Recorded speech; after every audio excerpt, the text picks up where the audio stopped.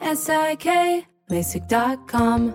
Have a ton of questions about LASIK? You're not alone. That's why we created LASIK.com. One place where you can go to find every answer to every question on your mind. Like, how much does LASIK cost? How long does recovery take? How do I find a doctor? If you've been thinking about LASIK, go to LASIK.com now. Yeah, LASIK.com. Easy to remember, so you know where to start. LASIK, LASIK.com. Happy Pride from Tomboy X, celebrating pride and the queer community all year. Queer founded, queer run, and the makers of the original boxer briefs for women, creating sustainable size and gender inclusive underwear, swimwear, and loungewear for all bodies so you feel comfortable in your own skin. Tomboy X just dropped their Pride 24 collection. Obsessively fit tested for all day comfort in sizes 3 extra small through 6X. Visit tomboyx.com. This is your moment, your time to shine, your comeback. You're ready for the next step in your career, and you want an education employers respect. So you're not just going back to school, you're coming back with Purdue Global. Backed by Purdue University, one of the nation's most respected public universities, Purdue Global is built for people who bring their life experience into the online classroom. Purdue Global, Purdue's online university for working adults. Start your comeback today at purdueglobal.edu. Hey girlfriends, it's me, Carol Fisher, back with another season of the global #1 podcast, The Girlfriends. Last time, we investigated the murder of Gail Katz. This time, we're uncovering the identity of the woman who was buried in Gail's grave for a decade before she disappeared. Join me and the rest of the club as we tell her story. Listen to Season 2 of The Girlfriends, Our Lost Sister on the iHeartRadio app, Apple Podcasts, or wherever you get your podcasts.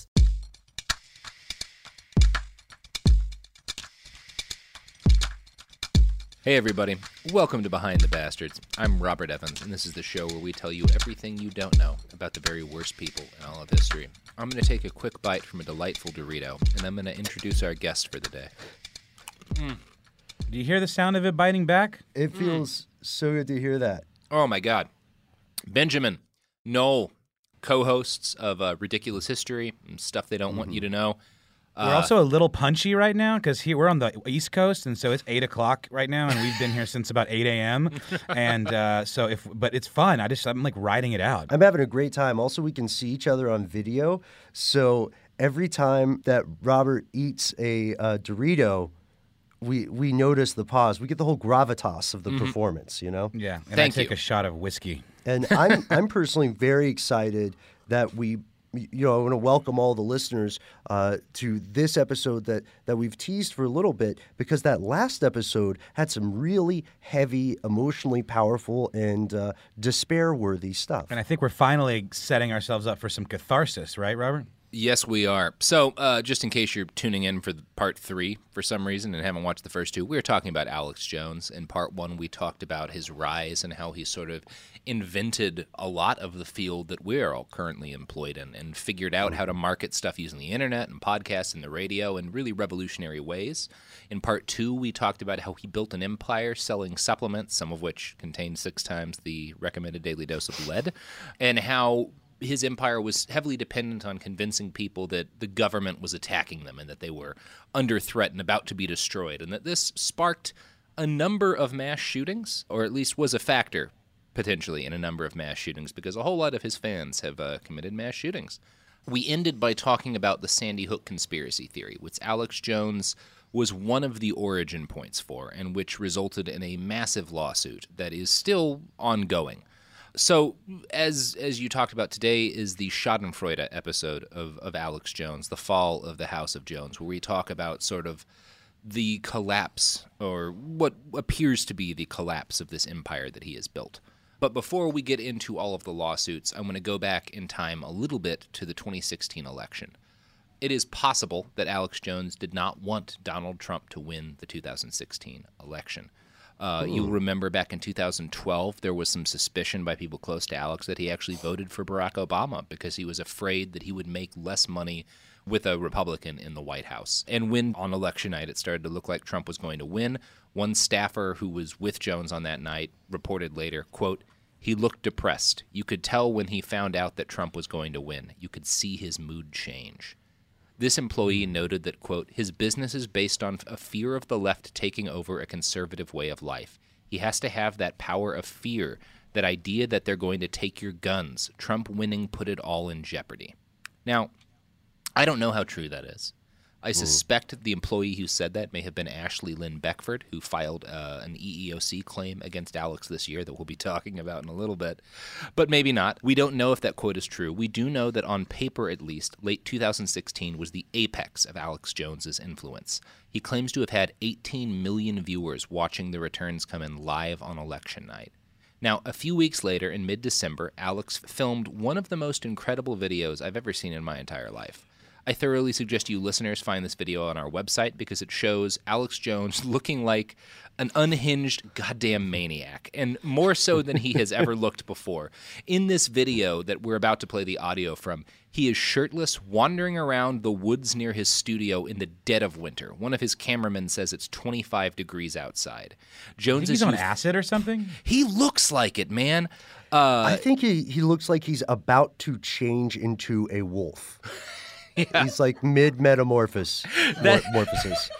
Imagine Alex Jones about to burst into werewolfdom, and you'll have a good idea of how he looks in this. Now, in the part of the video right before I play this, Jones claims that the media would freak out if they knew how connected he was to the new halls of power and to President Trump. And now we're going to play a good chunk of this video for y'all to experience. This feels fantastic.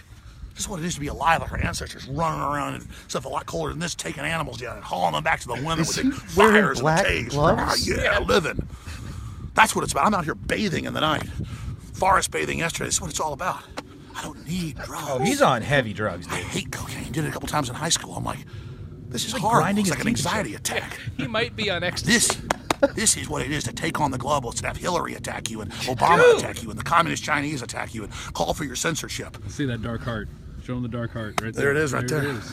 I do have gray hair only over my heart, but the point is that this is what it's all about, ladies and gentlemen.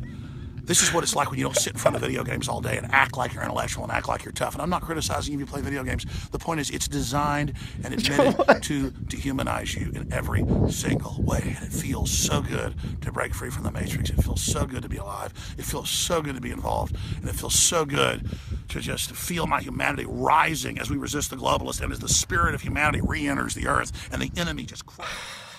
The looks on both of your faces right now are priceless. I wish this was a video podcast or whatever. Oh my God. He keeps hitting his chest. That is the most bonkers thing I've ever seen in my life. No, there's no doubt. He's like on ayahuasca or some shit. I mean, like that. I don't know what is going on with him. What is forest bathing? Forest bathing? Yes. He continues, the video goes on for quite a while, and he continues to wander around in the woods, followed by a giggling camera crew. Jones suggests staying outside for hours. He repeatedly says how good he feels in the cold.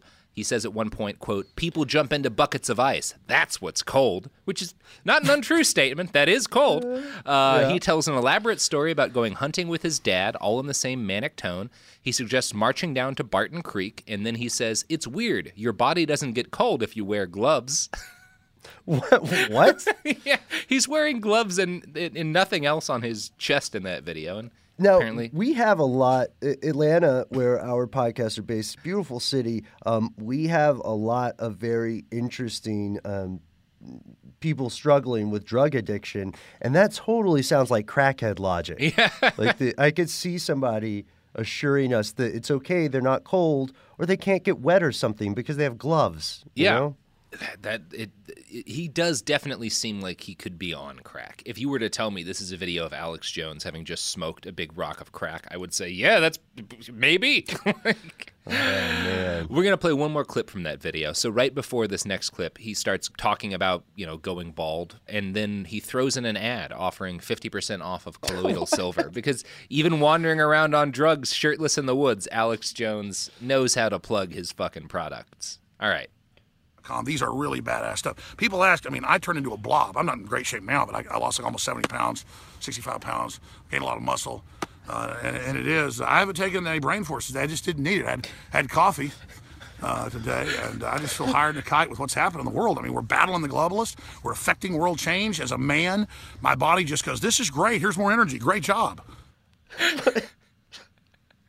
I almost want to play the whole video, but that would be too much for the people listening. But it's a remarkable thing. You should watch this video of Alex Jones shirtless, wandering in the woods and screaming. He's going through like the gamut of human emotions here. He deserves an Emmy for that video. I don't know what Emmy, but just someone should give him one. This is right after the election. He certainly doesn't seem bummed about Trump winning in this video, so who knows what his actual feelings were. There's obviously been a lot of debate recently and over the last couple of years about how much influence Alex Jones now has in the White House. In 2017, BuzzFeed made a good case for how his ideas, at least, regularly spread to the president. Quote, in early March, in response to claims that the Trump administration was potentially colluding with Russia, an InfoWars editor tweeted an old photo of New York Senator Chuck Schumer looking chummy with Vladimir Putin. 12 hours later, the image was splashed atop the Drudge Report, and less than 12 hours after that, Trump's presidential account had tweeted it. It wasn't the first time something like this had happened. In November 2016, InfoWars published a story citing an unverified claim from a former Texas Health and Human Services Commission deputy commissioner that 3 million non-citizens had voted illegally. The InfoWars story was leaked by the Drudge Report, and 13 days later wound up the subject of a tweet from Trump's account.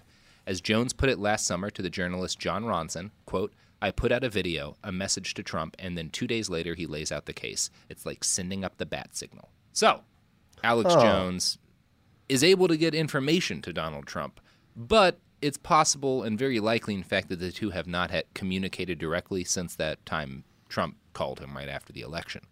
In fact, it doesn't look like the direct line to President Trump that Alex was hoping for in that shirtless video ever came to pass. In March of 2017, in an interview on the Travis County Courthouse steps, Alex Jones told a reporter, quote, we don't speak much since he became president.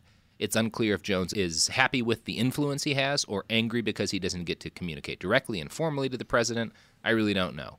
In any case, the first 100 days of the Trump administration were actually not a good time for Alex Jones.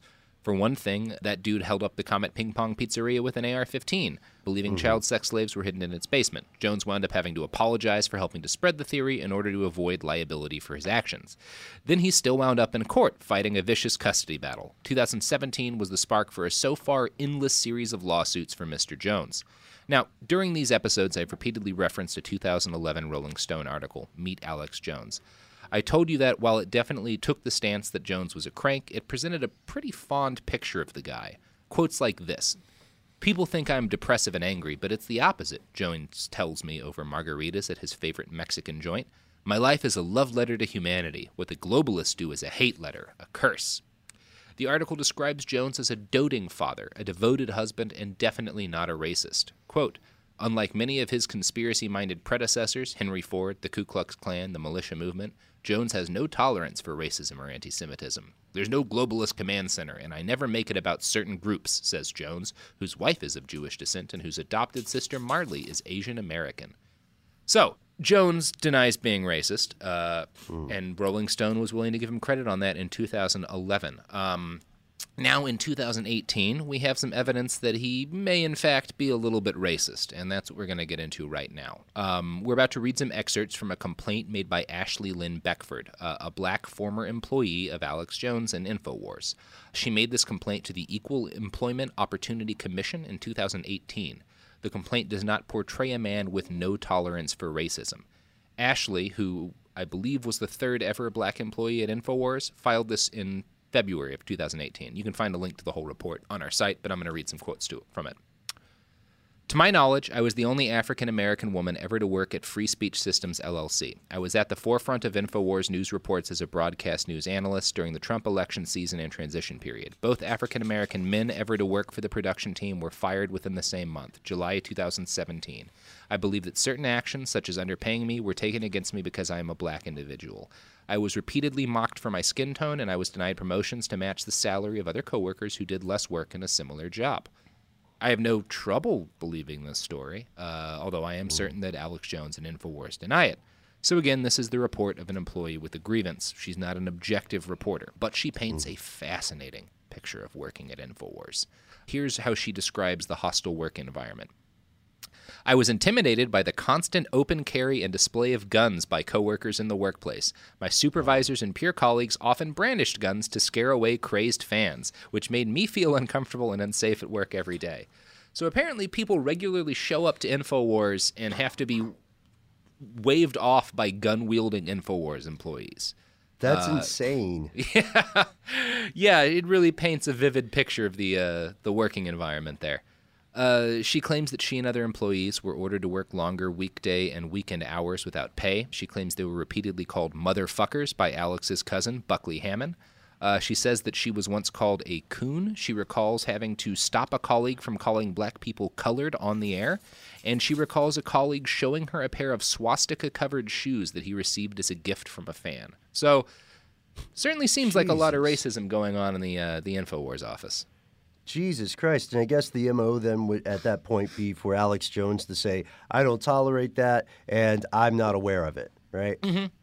Yeah, he would deny any sort of awareness of anything like that. And he does deny any sort of awareness of that. But the complaint is still there. So Ashley tells the story of an ugly interaction she had when she was ordered to question people outside of a pro-Hillary rally in 2016.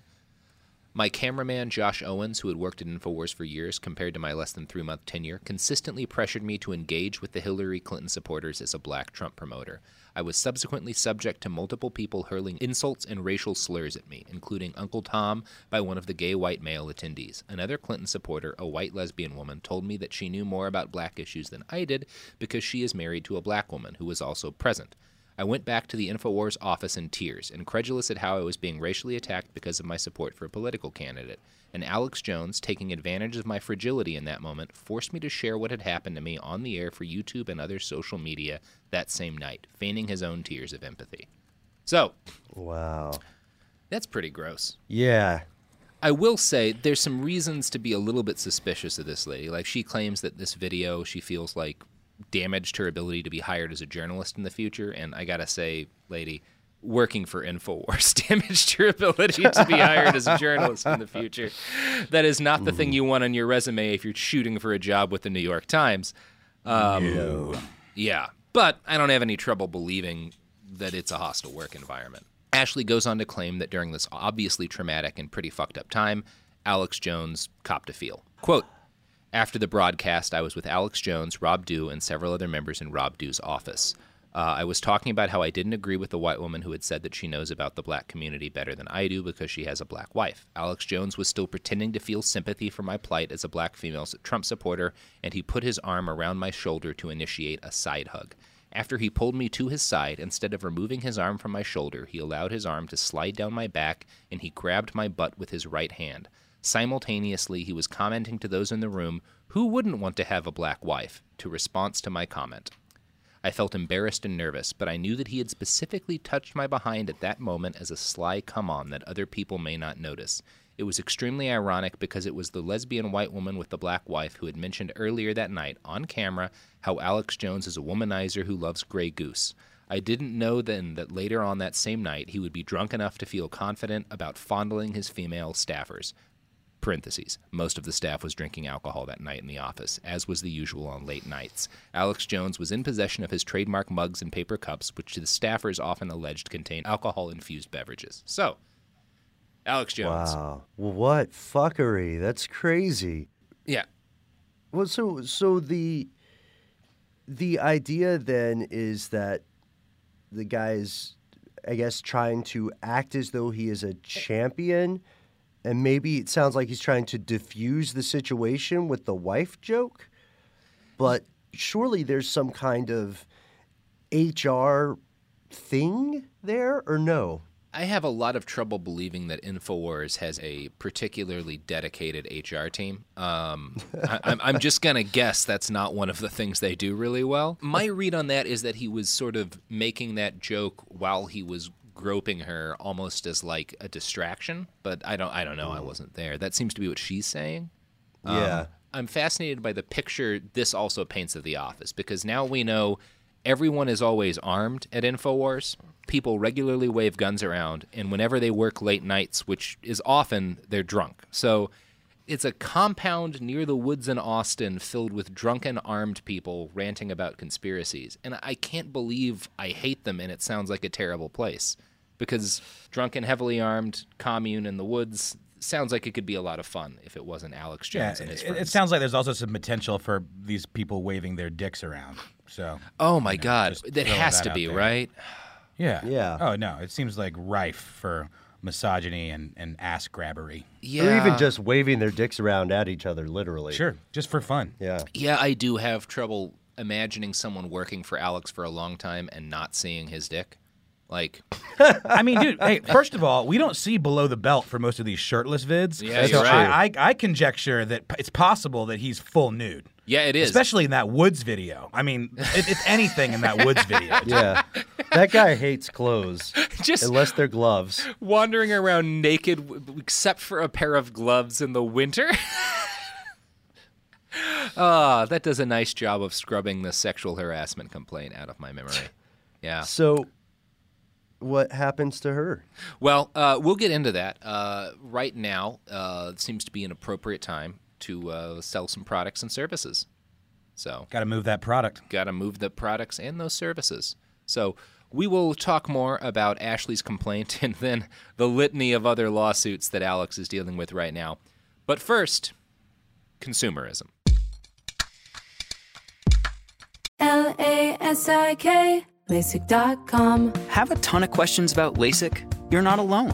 That's why we created LASIK.com. One place where you can go to find every answer to every question on your mind. Like, how much does LASIK cost? How long does recovery take? How do I find a doctor? If you've been thinking about LASIK, go to LASIK.com now.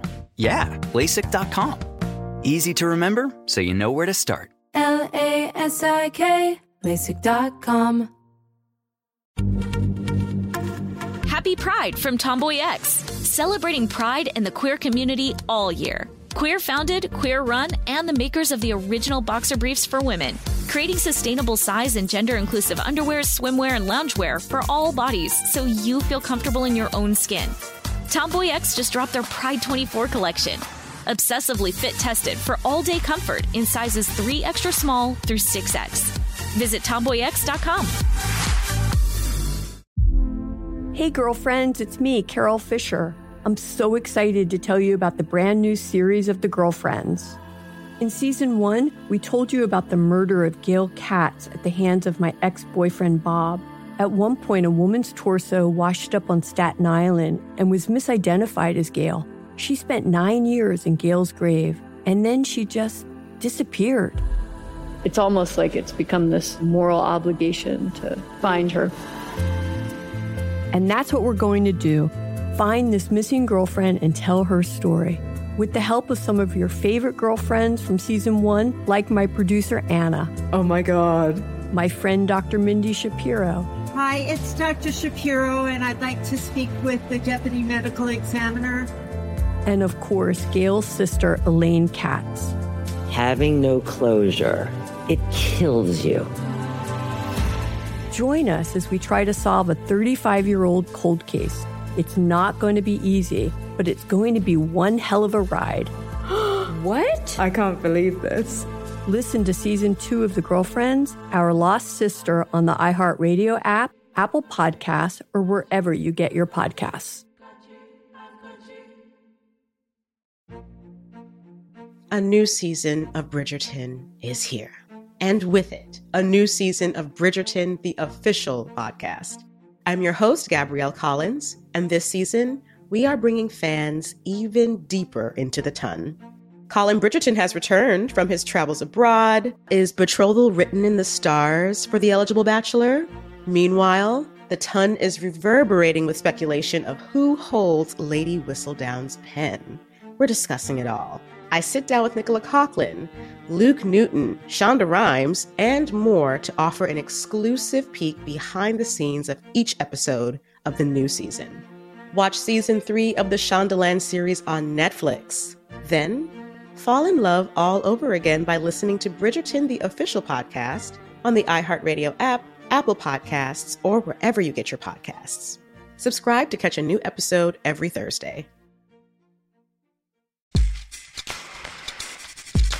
We are back. We were just talking about some potential names for Alex Jones products that we think might sell really well. Like we know he does DNA Force and Iodine Shield. I don't know, Vitamin B12 Assault and Battery. That's Unicorn one Tears. Yeah. Niacin Trespass. Yeah. Potassium Genocide. There we go. Oh my God. No, that's a good band That's name the right mic there. drop. Yeah, I think we just discovered my new favorite improv game as like a warm-up. So we were just talking about Ashley Lynn Beckford's pretty detailed complaint about sexual harassment and rampant racism at the InfoWars office. She also alleges that the term, quote, fat black bitch was repeatedly used both by InfoWars writers in articles, and if you Google InfoWars and those words, you will find a number of articles where that term comes up, usually referring to Black Lives Matter activists. But she says that it was also used repeatedly in the office and used around her specifically, people trying to get a rise out of her and whatnot. Just to clarify, I'm sorry to interrupt. So this term was used by actual paid writers and staff, not by just people dropping in on the forum? Yeah, a number of paid writers and staff. There are a number of articles, she lists them in the complaint, where the term fat black bitch was used in InfoWars articles. Holy smokes. Yeah, it's pretty bad. She reported her coworkers for using this term in the office, but nothing was done. She says that guns were brandished on a daily basis. When she complained, her supervisor told her it was part of the company culture and advised her to, quote, keep her head down, which is good advice when a bunch of drunken men are waving guns around. Keep your head down. Maybe buy some of that Alex Jones body armor. He was told not to complain about things that made her uncomfortable, and Alex Jones, of course, continued to hit on her.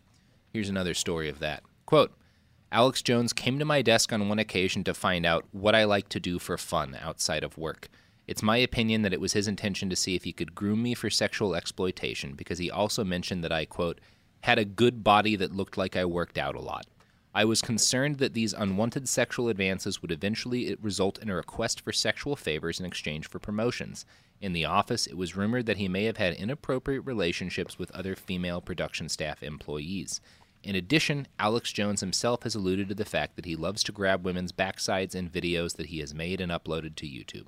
Alex often spent time shirtless and endlessly leering with or without a shirt at female guests and employees while creating a disgusting, hostile environment that openly encourages his staff to stare at and make inappropriate comments towards women.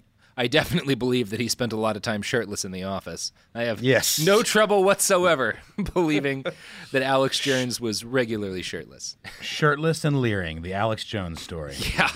Shirtless and leering and probably carrying a gun. Alex Jones. The complaint is a pretty remarkable document. Again, I can't claim to know how accurate it all is, but she does claim on this official legal document that she has audio tapes of much of the harassment. Former InfoWars video editor Rob Jacobson, who is Jewish, and that will be relevant in a minute, claims that he was discriminated against during his 13 years working with Alex Jones.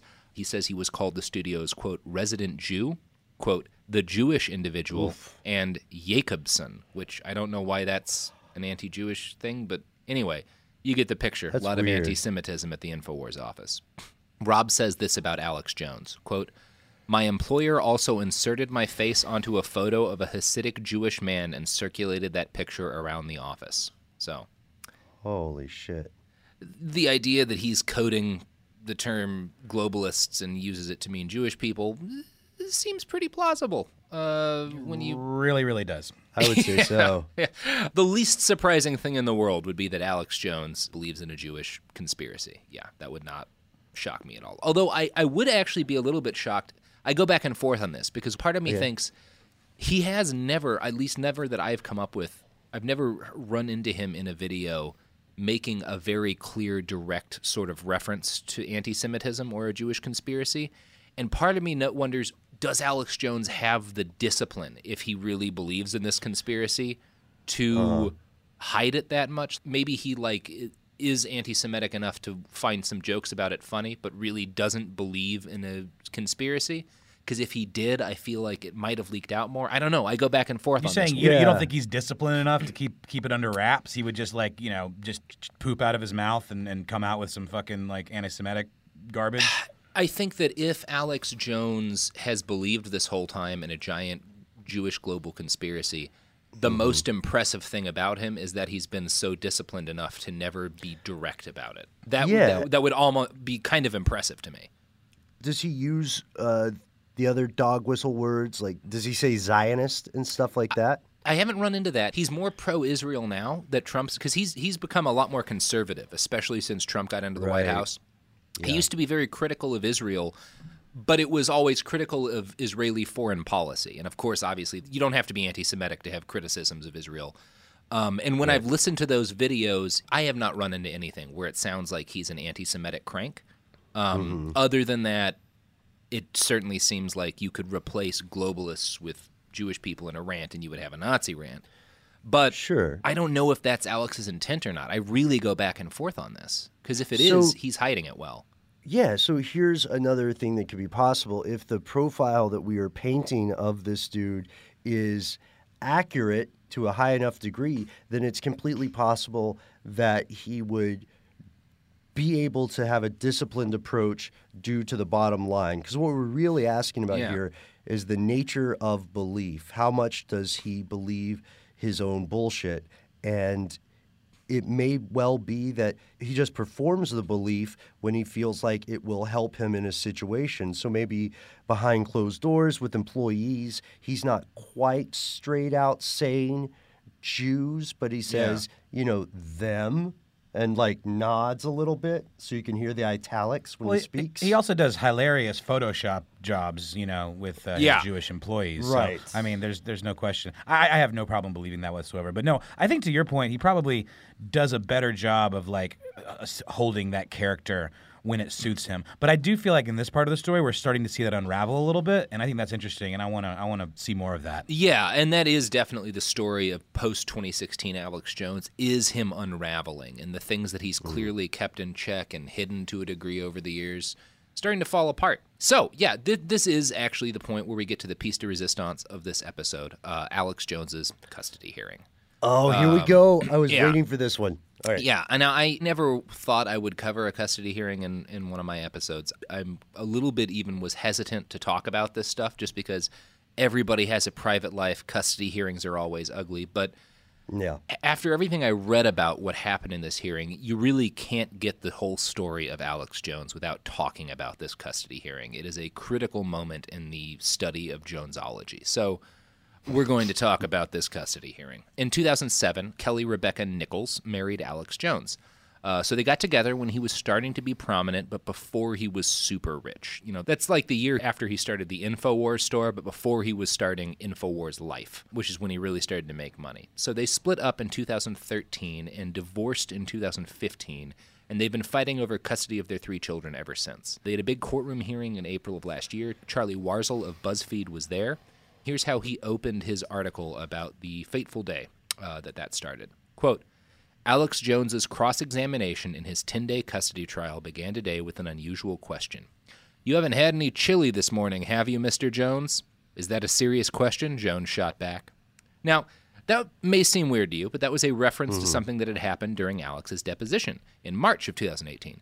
Alex Jones, unofficial advisor to the president, self-declared revolutionary, millionaire, and 43-year-old man, claimed that he couldn't remember the names of his children's teachers because he'd eaten an enormous bowl of chili the night before.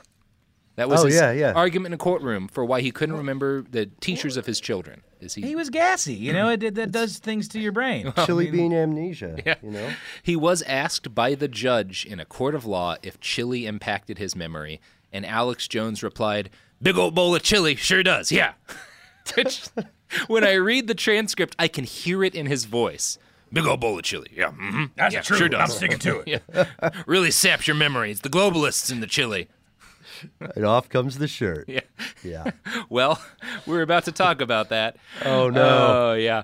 Although I will say one of the craziest things is that after 50 or 60 cumulative hours spent in Alex Jones land, I don't know that he's lying about chili impacting his memory. he might be telling, like, that may just be the way Alex Jones works, is he ate so much chili that he forgot the names of his children's teachers. I bet it was like fucking like elk chili or something too, Yeah. you know, something super gamey. I think if it was elk chili, it was an elk that he wrestled to the ground while hunting Right. naked in the woods and Yeah, forest bathing. and ripped its heart out and ate it like Dothraki style. Like, I mean, yeah. If I were wandering around in the woods of central Texas and I saw a naked Alex Jones run past me chasing after a deer, I don't think I'd be surprised. I think I'd be like, oh, okay, this is a piece of a puzzle. Thank you. So it seems like over the course of this custody hearing, Alex and his wife have spent a combined at least $4 to $5 million on legal fees, maybe more like $10 million. His ex-wife also already gets something like $500,000 a year from him, so I don't believe that money is the thing at stake in this custody hearing. It really does seem that his wife is legitimately worried for the kids who Alex had primary custody of during the time when this custody hearing started. He got to pick where they lived full time, and she spent $2.5 million to try to get them out of his house, which I think is a sign of real concern on her part. She argued that Alex is an unstable monster trying to turn their children against her and inculcate them into being the heirs to his conspiracy empire. She claims also that Alex has been diagnosed with narcissistic personality disorder. No. Yeah, that's not a long walk, you know. It's really not that surprising. I did learn that fact when I stumbled upon his wife's website. Do you want to guess what his wife's website is? Oh my gosh, is it a pun on InfoWars? It sure is, buddy. CustodyWars.com. Oh. How is that not already taken? Is nothing It's amazing, sacred? right? That's genius. Yeah. So there are a ton of articles on CustodyWars.com. I try not to use it as a major source for this episode just because she has a very clear bias, being, his ex-wife fighting him in a case, and I wanted to try to get as unbiased a sources as I could for the life of Alex Jones. But I had to look around it a little bit, and I had to click on an article titled, "Why Did Kelly Moore Marry Alex Jones?" Because, my God, I wanted to know. I was expecting a wild and salacious rant when I clicked on the article, and I was expecting her to be essentially the female version of Alex Jones, just, focused on hating Alex Jones rather than on hating the globalists. That's not what I found. It was a very reasonable article. She calls him a narcissist in it, but she also spends most of the article breaking down in a very rational way what narcissistic personality disorder is and how it's easy for someone to trap you without you really realizing at first about it. Actually, she doesn't seem crazy at all, having read some of her website. I'm going to read a quote from that article. "Sadly, Alex has been professionally diagnosed with narcissistic personality disorder, and Alex, like most narcissists, is good at pulling wool over people's eyes. Narcissists use a variety of verbal and emotional abuse in their relationships, including gaslighting and manipulation. Their abuse is constant, and it wears you down to the point that you question things you think you know to be true and don't know which way is up."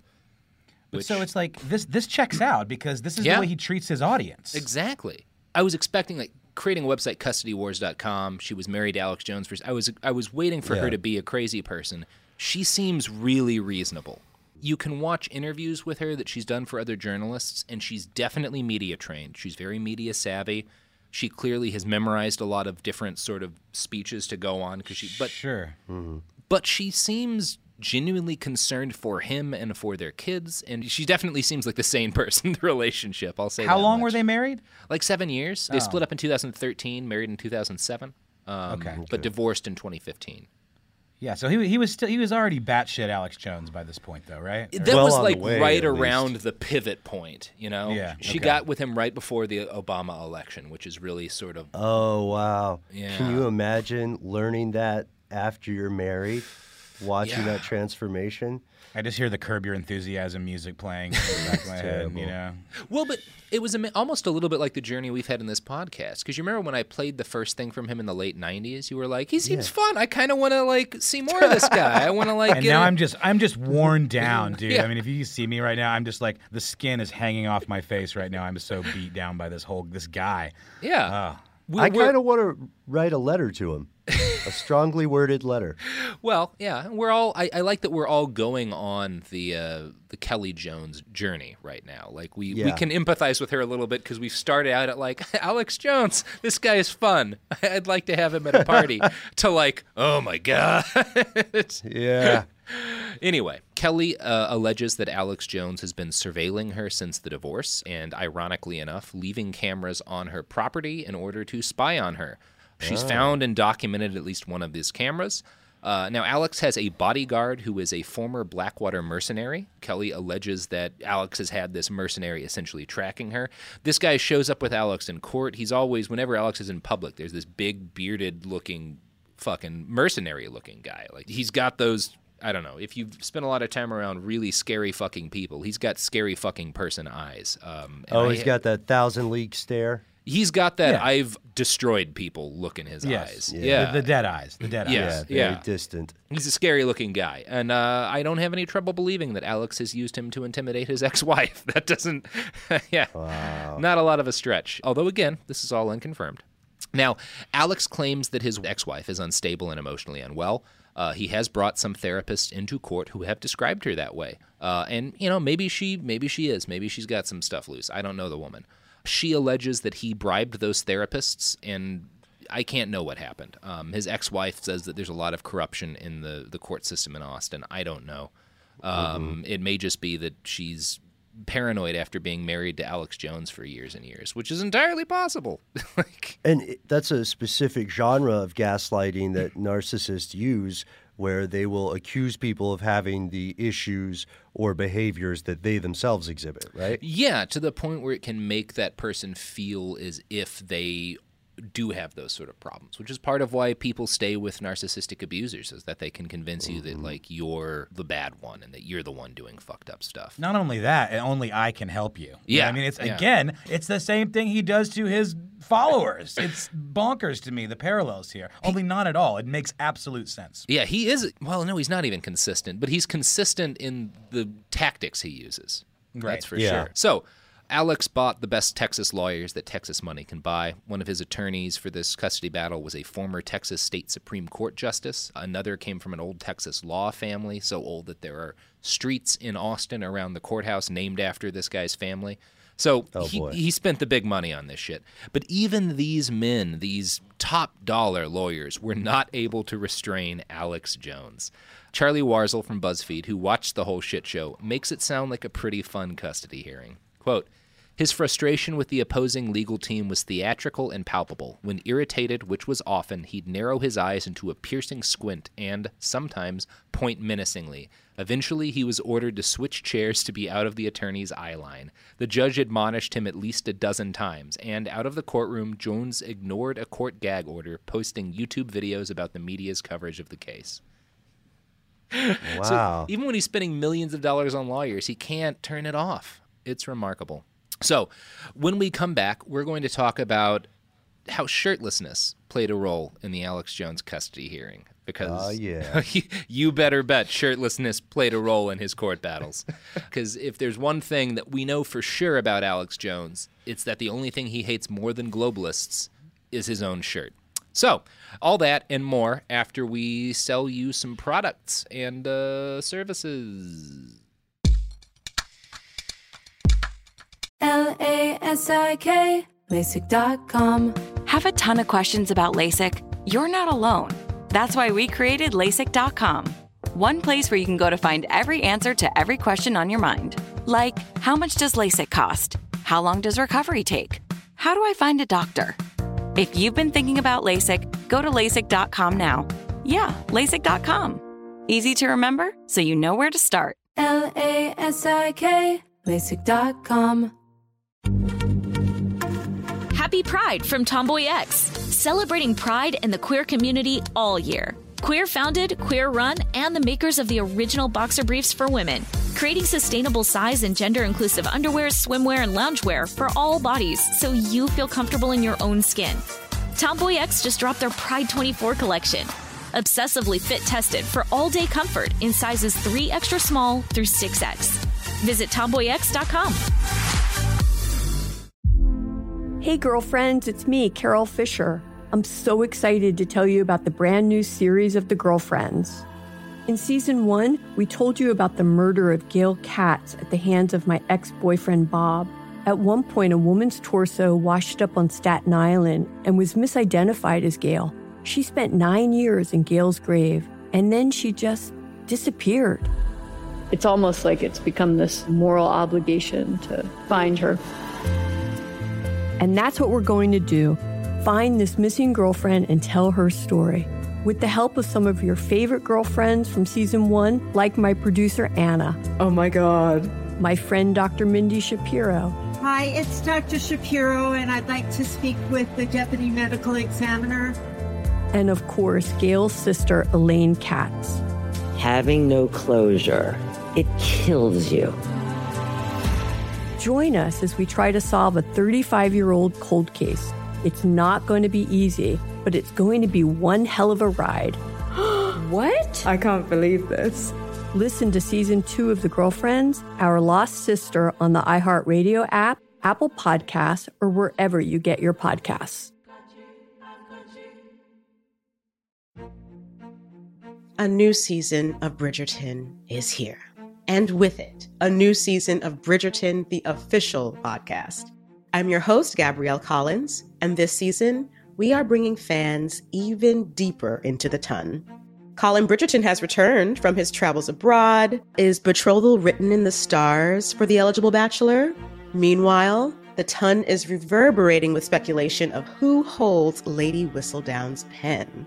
We're discussing it all. I sit down with Nicola Coughlan, Luke Newton, Shonda Rhimes, and more to offer an exclusive peek behind the scenes of each episode of the new season.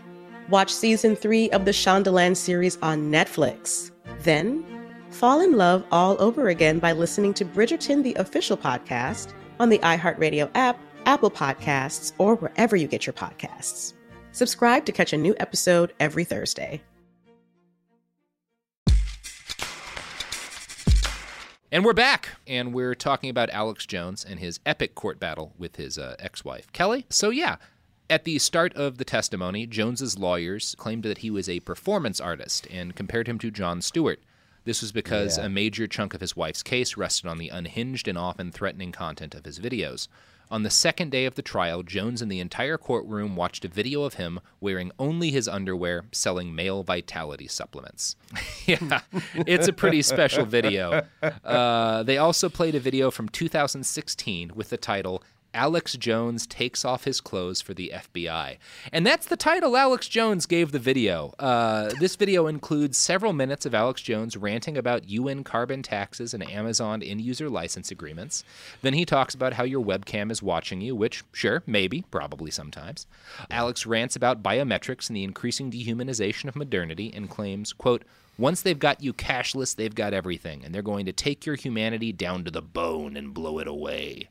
Then, 10 minutes and 40 seconds into this shirtless video Alex Jones made for the FBI, he starts to strip. And we're going to play that clip. Here we go, ladies and gentlemen. We have to. Should I get completely naked? No, there's a family audience. I'm just going to take my shirt off. Hey, you will notice I've lost even more weight. It's been a slow process. InfoWarsLife.com.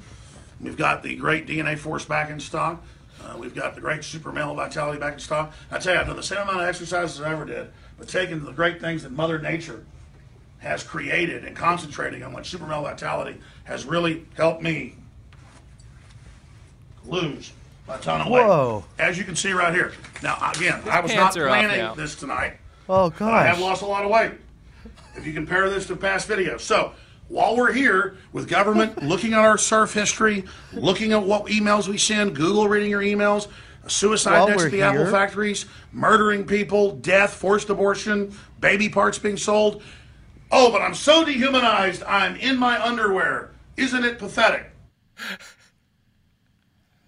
I just have no doubt that he's on stimulants of some kind. Right? He has to be.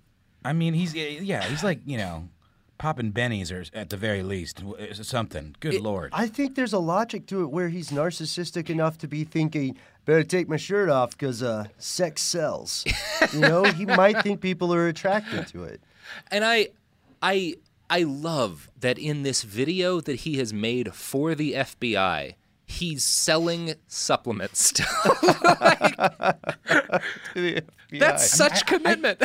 I just think we're seeing a man in full tailspin. And Yeah. he's still incorporating some of his old tricks as he breaks down in the public eye. Like he's so married to this idea of like sell, and like that's the only reason that any of this stuff exists because he doesn't really believe any of it. I don't know, that he just can't not do it. But yet he's having a breakdown on YouTube and still manages to throw to the fucking ad. He needs help, Maybe it's like a muscle memory at this point, It's reflexive. And I really do wonder because I've heard a lot of allegations that he's an alcoholic. You will run into people around him. He definitely drinks, and sometimes because he's been drunk on his show and on videos he's posted a number of times. So it's possible that he's a problem drinker.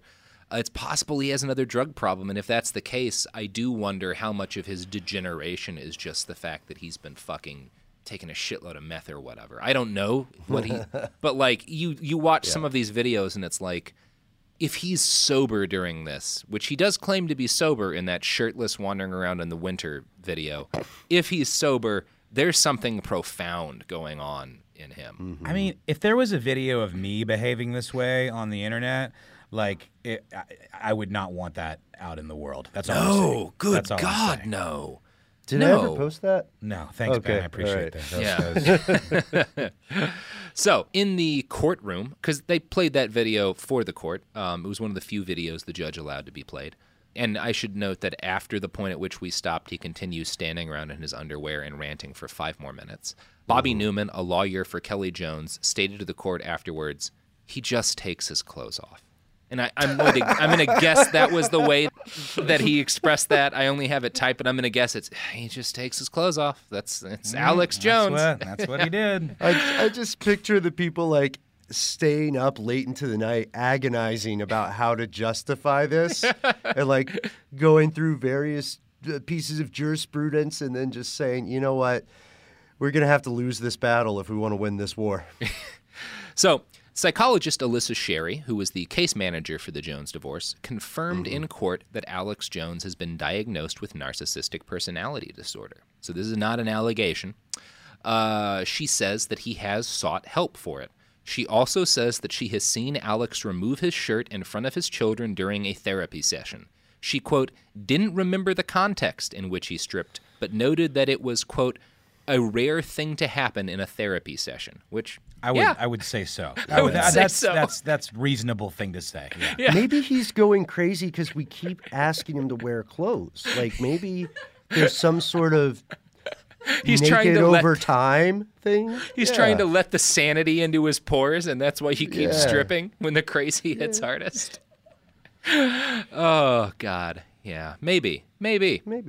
So Jones's ex-wife's lawyers accused him of being as crazy off camera as he is on camera. They also accused him of trying to turn his children against their mother and alleged that he, quote, intends to enmesh the children in his business. Jones, in return, testified that his 14-year-old son has, quote, done some great reports for us. So we're going to listen to one of those reports that his child has done. It's titled, Alex Jones's Son Challenges David Hogg to a Gun Debate. So clearly, Alex wanted to attack the Parkland kids, and particularly David Hogg, but knew that 44-year-old shirtless Alex Jones ranting about children would not play well, so he had his own teenager do a video.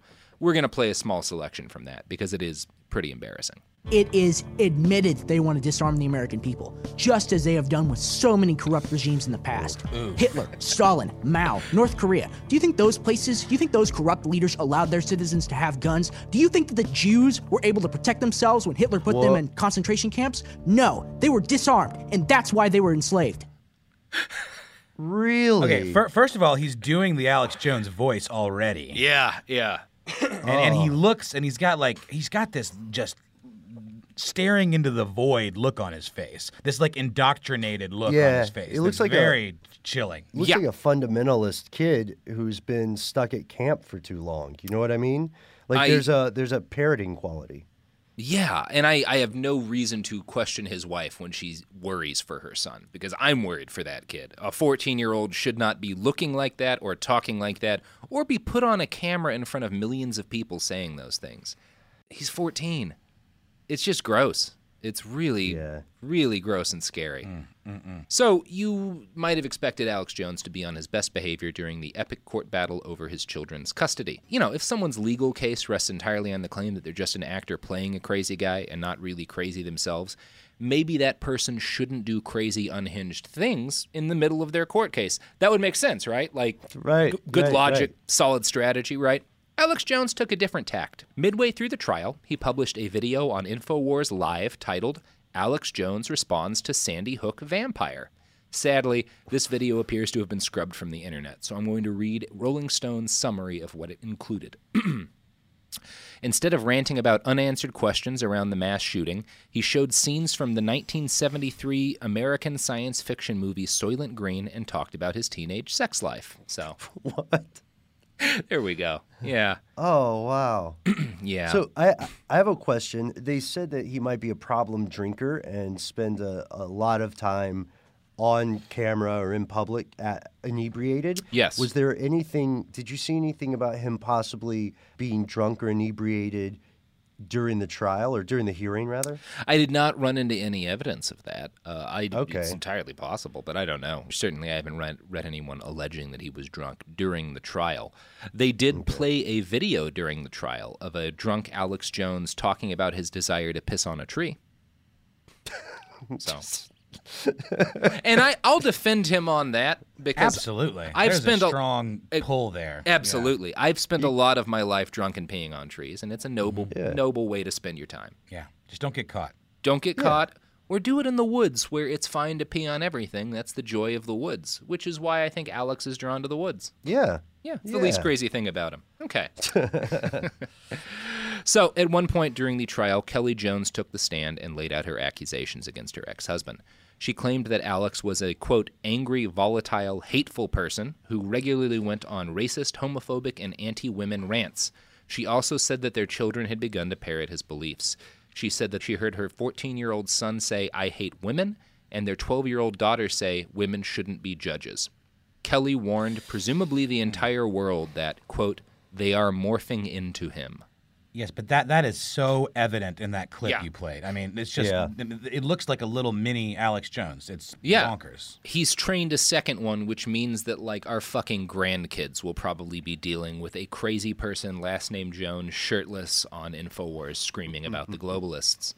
Or maybe not, depending on how the rest of this podcast. We'll see. But, yeah, that scares the hell out of me. The idea that this man is allowed to influence the lives of children is horrifying. It's just more apparent, though, with his own children because he's able to legally exert, physical influence over there. But I think this leads to a larger question, which is difficult to answer. How many other children are being influenced? I mean, it's not as if it's difficult for a 12-year-old to find him on YouTube.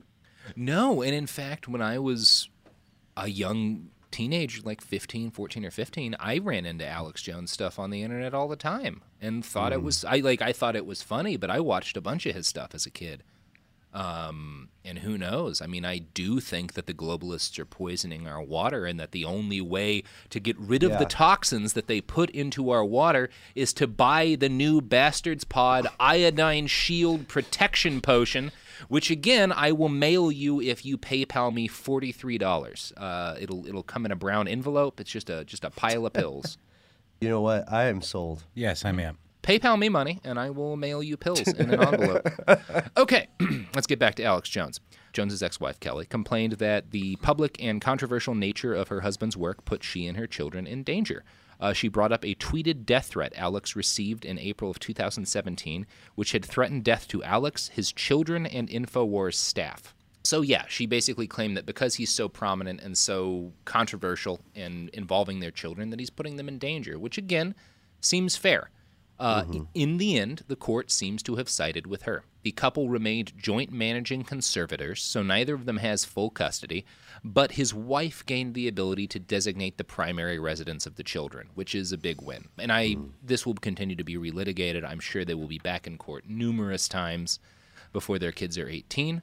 So the last year and a half or so of Alex's life has, as you probably guessed by now, involved a lot of courtroom time. Alex was actually sued in the middle of his custody hearing by Chobani Yogurt, of all people. because on April 10th, while in the middle of his trial, Alex published a video titled "Idaho Yogurt Maker Caught Importing Migrant Rapists." The video itself is pretty boring. It stars two of Jones's lackeys rather than Alex himself. The video basically connects Chobani to a rape committed by some refugees and then spirals into an incoherent rant. Jones doesn't show up until the end when he comes in to deliver a special report, which rather than being about refugees is about iodine, which he sells. So we're going to listen to a little bit of that. Yourself and your family a favor and check out the importance of iodine for yourself. I think you're going to be blown away. And whatever you do, support the broadcast and get a bottle of Survival Shield Nascent Iodine X2. Also consult your physician, because if you've been deficient in it or have other issues, it can have some dramatic effects. As for me and most folks I talk to, it's been a game changer in the positive column, but still consult your physician, because iodine is no joke. It's a key building block of the body. And if you haven't had it for a long time and suddenly have it, some folks say they've experienced things like a detoxing effect and things like that. You've got to have vitamin C. So this is what he appends to the end of a video accusing Chobani of importing rapists to the United States. Chobani sued him, and again, they sued him while he was in the middle of the custody hearing with his wife, his ex-wife. When you showed us this video, one thing that really sticks out to me is that from an editing perspective, it looks like a hastily arranged voiceover with just clips playing. Like it flashed to two shots of him at the news desk, I guess, at the InfoWars news desk. But it's clearly from an earlier recording. So did he really just record a VO for iodine? Yeah, I think he recorded, because that's how he does it, is like they're doing this other report that's supposedly a news story about the dangerous refugees Chobani's bringing into the United States. And then Alex makes it look like he's delivering breaking news, but instead he's just trying to sell you iodine. Yeah. Oh, wow. Remarkable. So after Chobani sued Alex, he immediately put out another video laughing at the company for daring to come after him. He claimed that he could back up all of the claims that he had made about rapes and TB being spread by Chobani's refugee workers. But then in May, he settled out of court with Chobani, paying them an undisclosed sum and releasing this sweet, sweet dose of schadenfreude. And I'm overwhelmingly happy to present to all of you Alex Jones apologizing to Chobani Yogurt on the InfoWars Twitter feed and YouTube channel regarding Chobani LLC that I now understand to be wrong. The tweets and video have now been retracted and will not be reposted. On behalf of InfoWars, I regret that we mischaracterized Chobani, its employees, and the people of Twin Falls, Idaho, the way we did. Wow. Mm-hmm.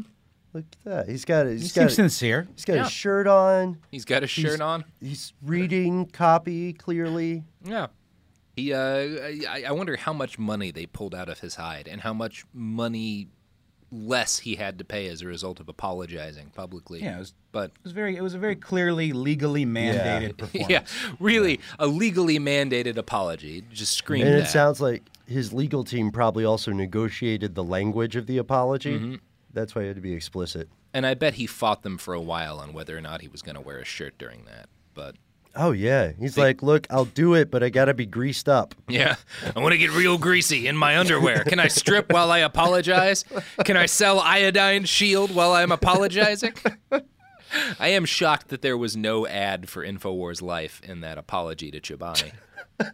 You would expect, right? Okay. No, you absolutely would. I usually don't make these sorts of errors in my reporting, but I haven't been taking my supplements, and it's making me crazy. I've just been eating chili. On April 17th, 2018, the families of several children who died in the Sandy Hook attack, including Lenny Posner and Veronica, his ex-wife, sued Alex Jones for more than $1 million. Now, we've already talked about in our last podcast, Veronica and Lenny. Another parent, last name Heslin, was also part of this lawsuit because InfoWars, Alex Jones, claimed that he was lying about seeing a bullet hole in his child's head.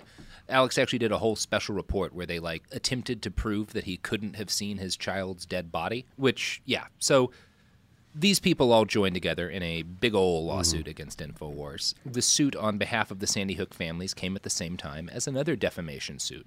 Marcel Fontaine sued Alex Jones for $1 million because Alex had used his image on air and claimed that he was the Parkland shooter. He didn't even live in the state. I don't know if he'd ever even been to Florida. So 2 defamation suits drop at the same time, both for $1 million. And in August, 6 more Sandy Hook families joined the lawsuit against August. I think there's 9 families currently suing him for his role in perpetuating that particular conspiracy theory. In court, lawyers for the Sandy Hook families played an episode of InfoWars where Alex Jones broadcast maps to the Posner home, causing audible gasps from the jury. So Alex actually doxed people, claimed that they had faked their child's murder and then told his viewers how to find their home. Alex's lawyer argued that this did not count as defamation. Quote, what does it count as? Well, okay, sorry. Here's Alex's lawyer. I'm on the edge of my seat here, man. Maybe it's fringe speech, maybe it's dangerous speech, but it's not defamation. That is rhetoric hyperbole at its core. Oh, come the fuck on. I do imagine that as like the country lawyer. Maybe it's fringe speech, maybe it's dangerous speech, but defamation... I'm just declare this is rhetorical hyperbole at its core. Rhetorical hyperbole, sir. Yes. Here's a video of Alex Jones talking about the Sandy Hook parents. Y'all tell me if you think this seems like defamation. Billy off and watched him go around the corner. And he never came back, all because of the guns. Won't you just turn your guns in for my son? Why'd you do it to him, gun owners? Well, listen, I didn't kill your kids. The truth is they've had national polls where upwards of half of Americans don't believe Sandy Hook because they don't believe a word the mainstream media says. We've sent reporters up there, man, and that place is like Children of the Corn or something. I mean, it is frickin' weird. And then the weird videos of reported parents of kids laughing, and all of a sudden they do the hyperventilating to cry to go on TV. All I know is something's going on. And you don't like us looking at it. You don't like us questioning you.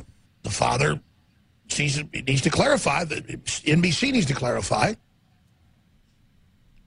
Clarify. Because the coroner said none of the parents were allowed to touch the kids or see the kids. And maybe they, meaning at the school, I'm sure later maybe the parents saw their children. So, Alex will claim, and still claims, that he never accused the families of faking their children's deaths. You can see where he has a legal leg to stand on there, because he said, studies show upwards of half Americans don't believe anything happened at Sandy Hook because they don't believe the mainstream media. But then he immediately goes into talking about, well, we've sent reporters up there, and it's spooky. It seems like a ghost town. Like, I would say that meets my personal threshold for defamation of these families, for damn sure. I don't know what the law is going to wind up saying, but that seems pretty defamatory to me. So this is still in motion? This is still being adjudicated? Yeah, this is still in motion. It is still going on. Jones's lawyers at one point asked the judge to throw out the case and tried to sue Ronick and Linney for $100,000 in court fees. Now, Alex did rescind that attempt to get them to pay his court fees, and he, in an interview with a journalist, was very angry that the news has not reported more on the fact that he decided not to countersue the families that he had defamed. His lawyer's request to have the case thrown out was denied in August. So we're still waiting to see where all of these cards are going to fall. I know of at least 3 defamation cases going on against Alex Jones right now, though. So he is concurrently involved in at least 3 defamation suits. It might be more like 5. Like, a lot of people are suing him right now. And whatever these cases wind up costing him, if anything, he might win. But that cost will be in addition to the millions of dollars he spent on custody battles with his wife. I assume he's spending millions of dollars on all of these lawsuits. I don't know what he paid to Chobani or if he paid them, but I think it's fairly safe to say that Alex Jones is hemorrhaging cash right now, as is his InfoWars operation. Like, he is, he's hired top dollar lawyers, and he is involved. I think like something like 7 or 8 different lawsuits this year. Like, that is enough to drain even a very rich man, which Alex is. All of which makes this a very bad time for him to suddenly get cut off from every single major social media platform. Over the course of August, he was banned by Facebook and YouTube and the iTunes App Store, among other platforms.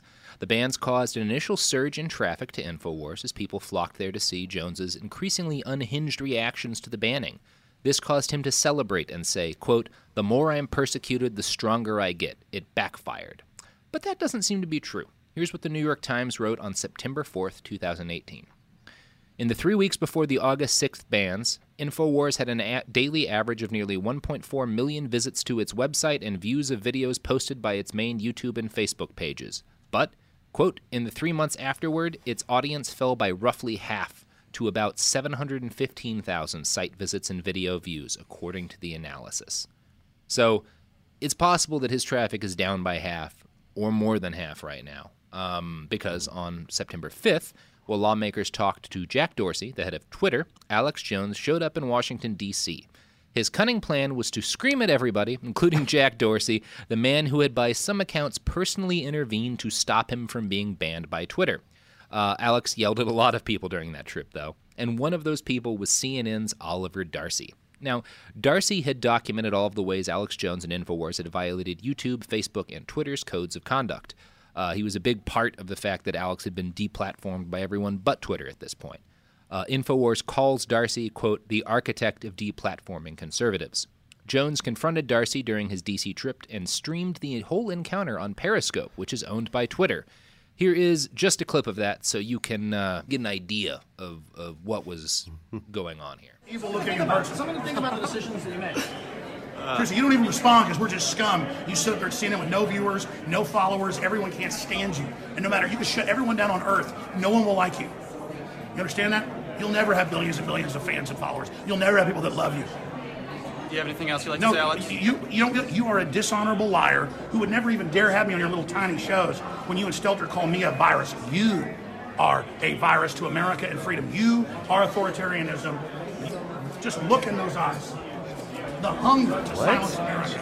The hunger to extinguish the what I really want to throw some props Darcy's way, because there are other videos you can find, even from D.C., of him arguing with people on the street. A couple of women confront him at one point, and they get into a screaming argument with him, and they do the wrong thing, which is engage with him. Because Alex's thing, whenever he's in person, he's going to throw out as many different, very specific accusations as possible, because that's the way his mind works. Because then you're going to lose. If you try to address one thing, he's going to attack you for not addressing the other things. Sure. If you try to address everything, he's just going to keep throwing more stuff at you until you don't have a response, which makes it look like you've lost.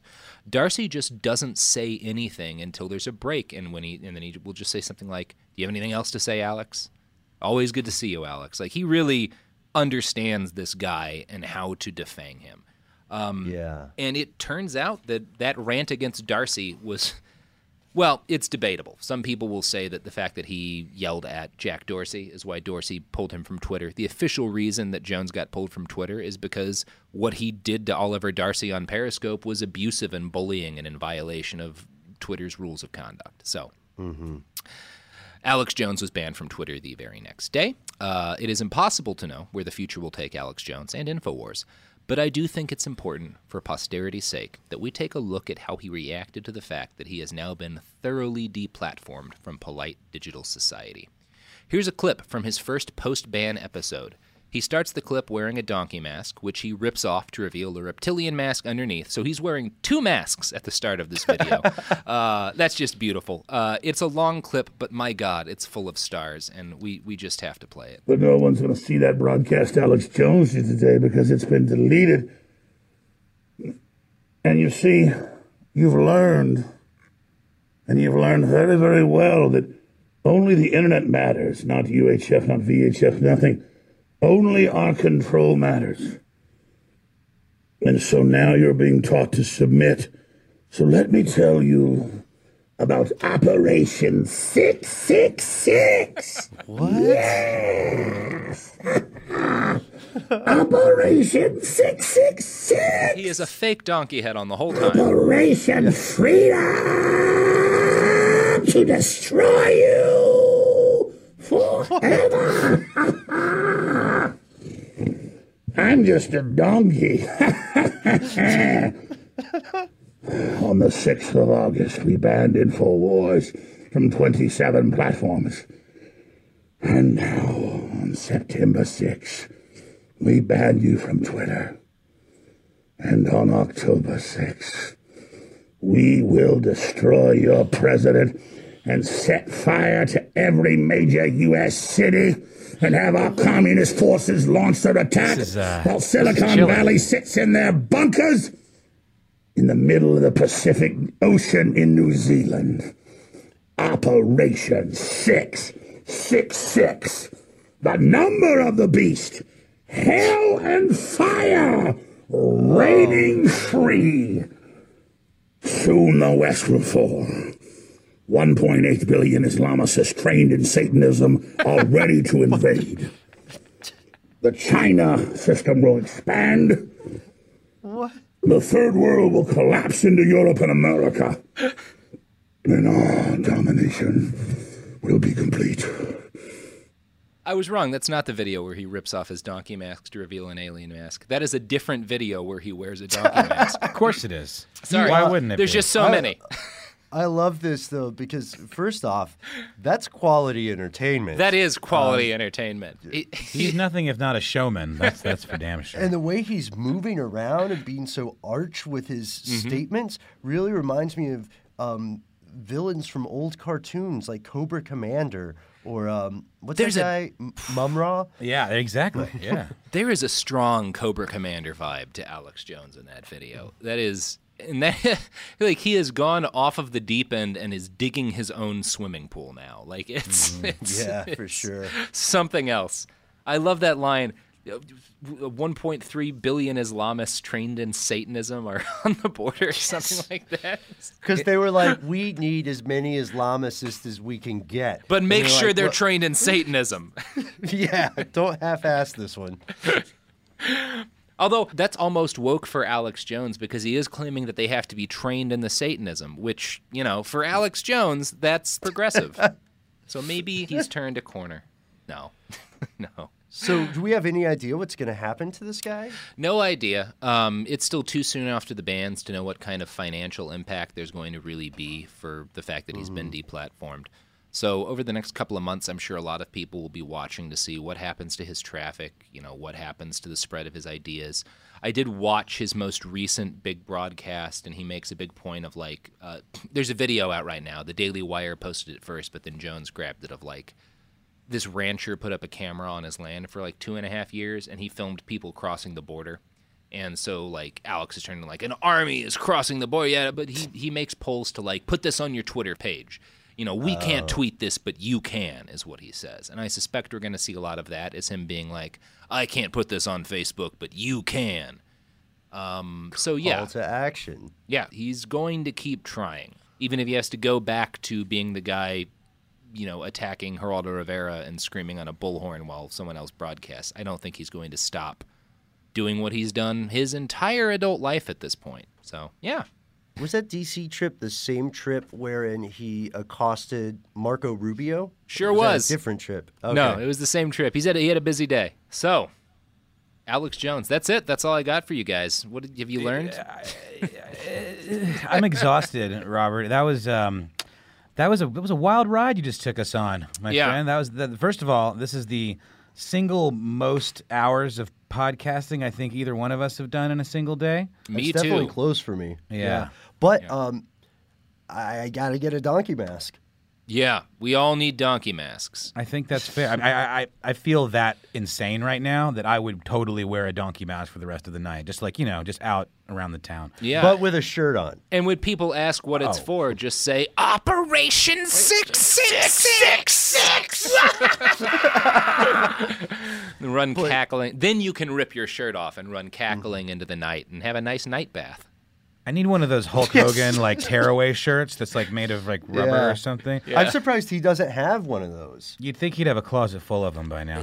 Man, he's very restrained when he's stripping for the FBI. You know? That is He's the most actually- restrained stripping for the FBI I've ever seen, for sure. I think he's trying to make it a little erotic. Well, Robert, thank you for breaking our brains and having us on your bonkers 3-part series on Alex Jones. Well, thank you for letting us do this, man. Well, thank you both for enduring this with me, and thank you, listeners, for enduring this with us. Although you've taken these, I hope, 3 days apart from each other, as opposed to all at once, which is a lot of Alex Jones to take. Yeah, I need all the drinks. Yeah, now. I'm going to drink heavily and watch the opposite of Alex Jones after this, which is Mr. Rogers, maybe? Bob Ross, perhaps? Rob Ross. Yeah, Bob Ross is a good maybe pick, like Mr. the Great Rogers. British Baking Show. That's Just good. not Captain Kangaroo. That guy is a creep. Yeah, No, totally. no. Although if I watch Bob Ross in my current mind state, I'm sure I'm going to see gunmen behind the happy little trees. But yeah, It's too much. Maybe just go walk the streets of your neighborhood for a while and try to look at the stars or something. I don't know, man. You know what I think I'm going to do? I'm going to find a couple of cameramen. I'm going to strip naked, and I'm going to go bathe in the night. That does seem like a good idea. Yeah. Get your gloves. You know, night bathing deserves a quiet night. Yeah, night bathing. Thank you for the REM reference. You're very welcome. Yeah. And thank you all for listening. No, Benjamin, you guys want to plug your pluggables before we cack this out? We'll do the quick and dirty version because God knows we need to. We've got stuff they don't want you to know, conspiracy theories with critical thinking. It's the full package. You can turn back now, or you can find every episode we've ever done on our website, stufftheydon'twantyouto.com, or Apple Podcasts or Spotify or whatever your poison is. We also have a great show called Ridiculous History that Noel and I host that covers all the strange, bizarre, unusual, and sometimes hilarious people, places, and events throughout the span of human civilization. It's true, and you can find that on all the places too at Ridiculous History. And God, Robert, this has been a blast / an utter nightmare. Yeah. And I want to thank you for putting me through this. Yeah. I really feel like what does not kill you makes you stronger. I've never felt that more than I feel right now. I thought you were going to say what doesn't kill you makes you bonkers. That's what I'm going to go with. And I'd like to make an Alex Jones. Maybe we should all make Alex Jones T-shirt ideas on our shows. I think that's a great idea. Yeah. So send us your suggestions. Yeah, I think I'm just going to write Alex Jones was murdered in Sharpie on a white T-shirt and walk around Hollywood Boulevard for a little while. Just see what kind of reaction that gets. You know. Yeah. You know what? I'm going to conjecture not much of one on Hollywood Boulevard. What if I write custodywars.com on the back? There you go. Yeah, now we're cooking with gas. Yeah, now we're working. All right. I'm Robert Evans. This has been Behind the Bastards. You can find me on Twitter at iWriteOK. You can find my fun book about experimenting with dangerous ancient drugs, A Brief History of Vice, on Amazon. You can find this website, all of our sources, all of these terrible video clips on BehindTheBastards.com. You can find this podcast on Twitter and Instagram at BastardsPod. So I hope you all have enjoyed this little nightmare and buy our T-shirts on TeePublic. We don't have any Alex Jones shirts yet, but I'm sure we'll cook something up. You know, send us a message on Twitter if you have a good T-shirt idea featuring America's craziest donkey-headed shirtless man. Bye for now.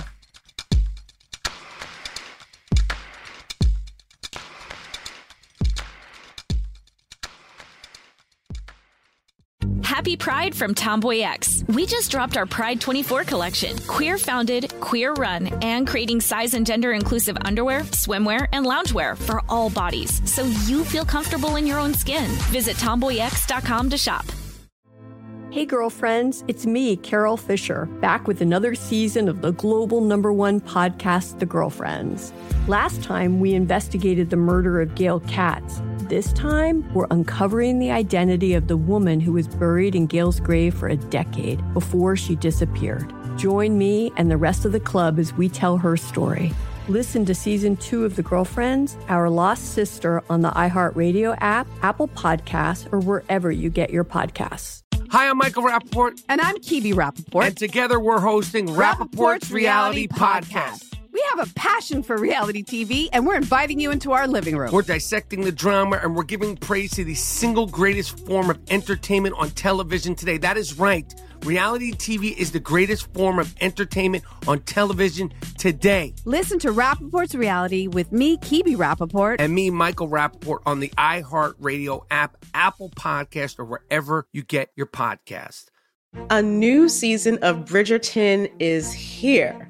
And with it, a new season of Bridgerton, the official podcast. I'm your host, Gabby Collins, and this season, we are bringing fans even deeper into the ton. Watch season 3 of the Shondaland series on Netflix. Then fall in love all over again by listening to Bridgerton, the official podcast, on the iHeartRadio app, Apple Podcasts, or wherever you get your podcasts.